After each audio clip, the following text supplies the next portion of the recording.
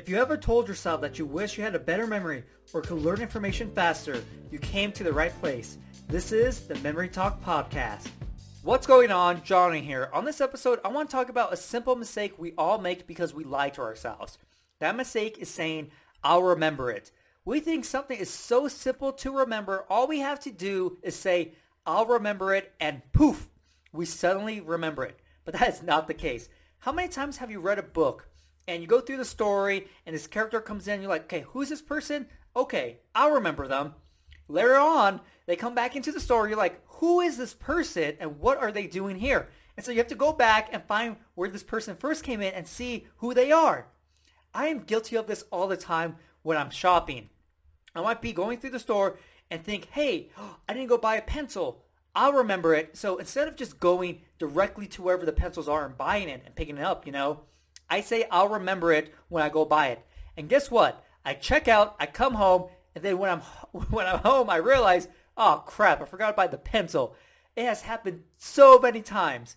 Now, it happens because we think I'll remember it is this special phrase. It's magical, but it's not. If you want to remember something, you actively have to try to remember it.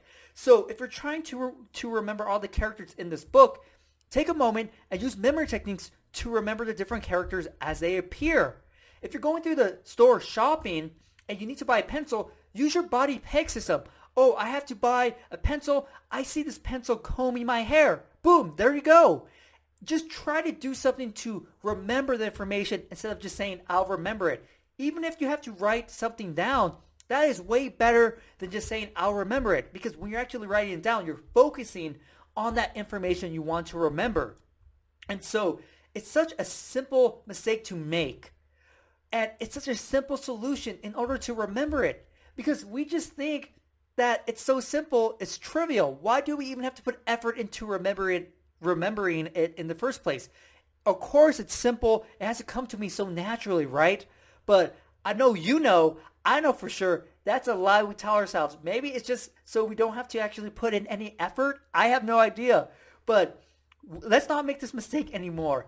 Let's just take a moment and just apply some memory techniques to remember whatever we want to remember. Or write it down even. Because it is such a pain to forget something that's so simple. You're like, wow, how could I forget something so simple? I've been using these memory techniques. How am I forgetting stuff? I'm supposed to be better than this. And so it's so annoying, and I'm super embarrassed every time I do. I'm like, I'm a memory champion, grandmaster memory, and I forget to go buy eggs. I forget to remember to vacuum. Like, how is that even a thing, I don't even understand. So I feel super embarrassed when that happens. But this mistake doesn't have to be a mistake.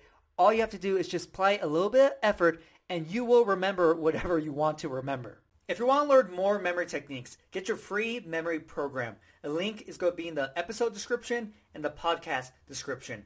Also, if you haven't subscribed to my podcast yet, subscribe, share it with everyone, and if you have a minute, I would greatly appreciate it if you left me a review.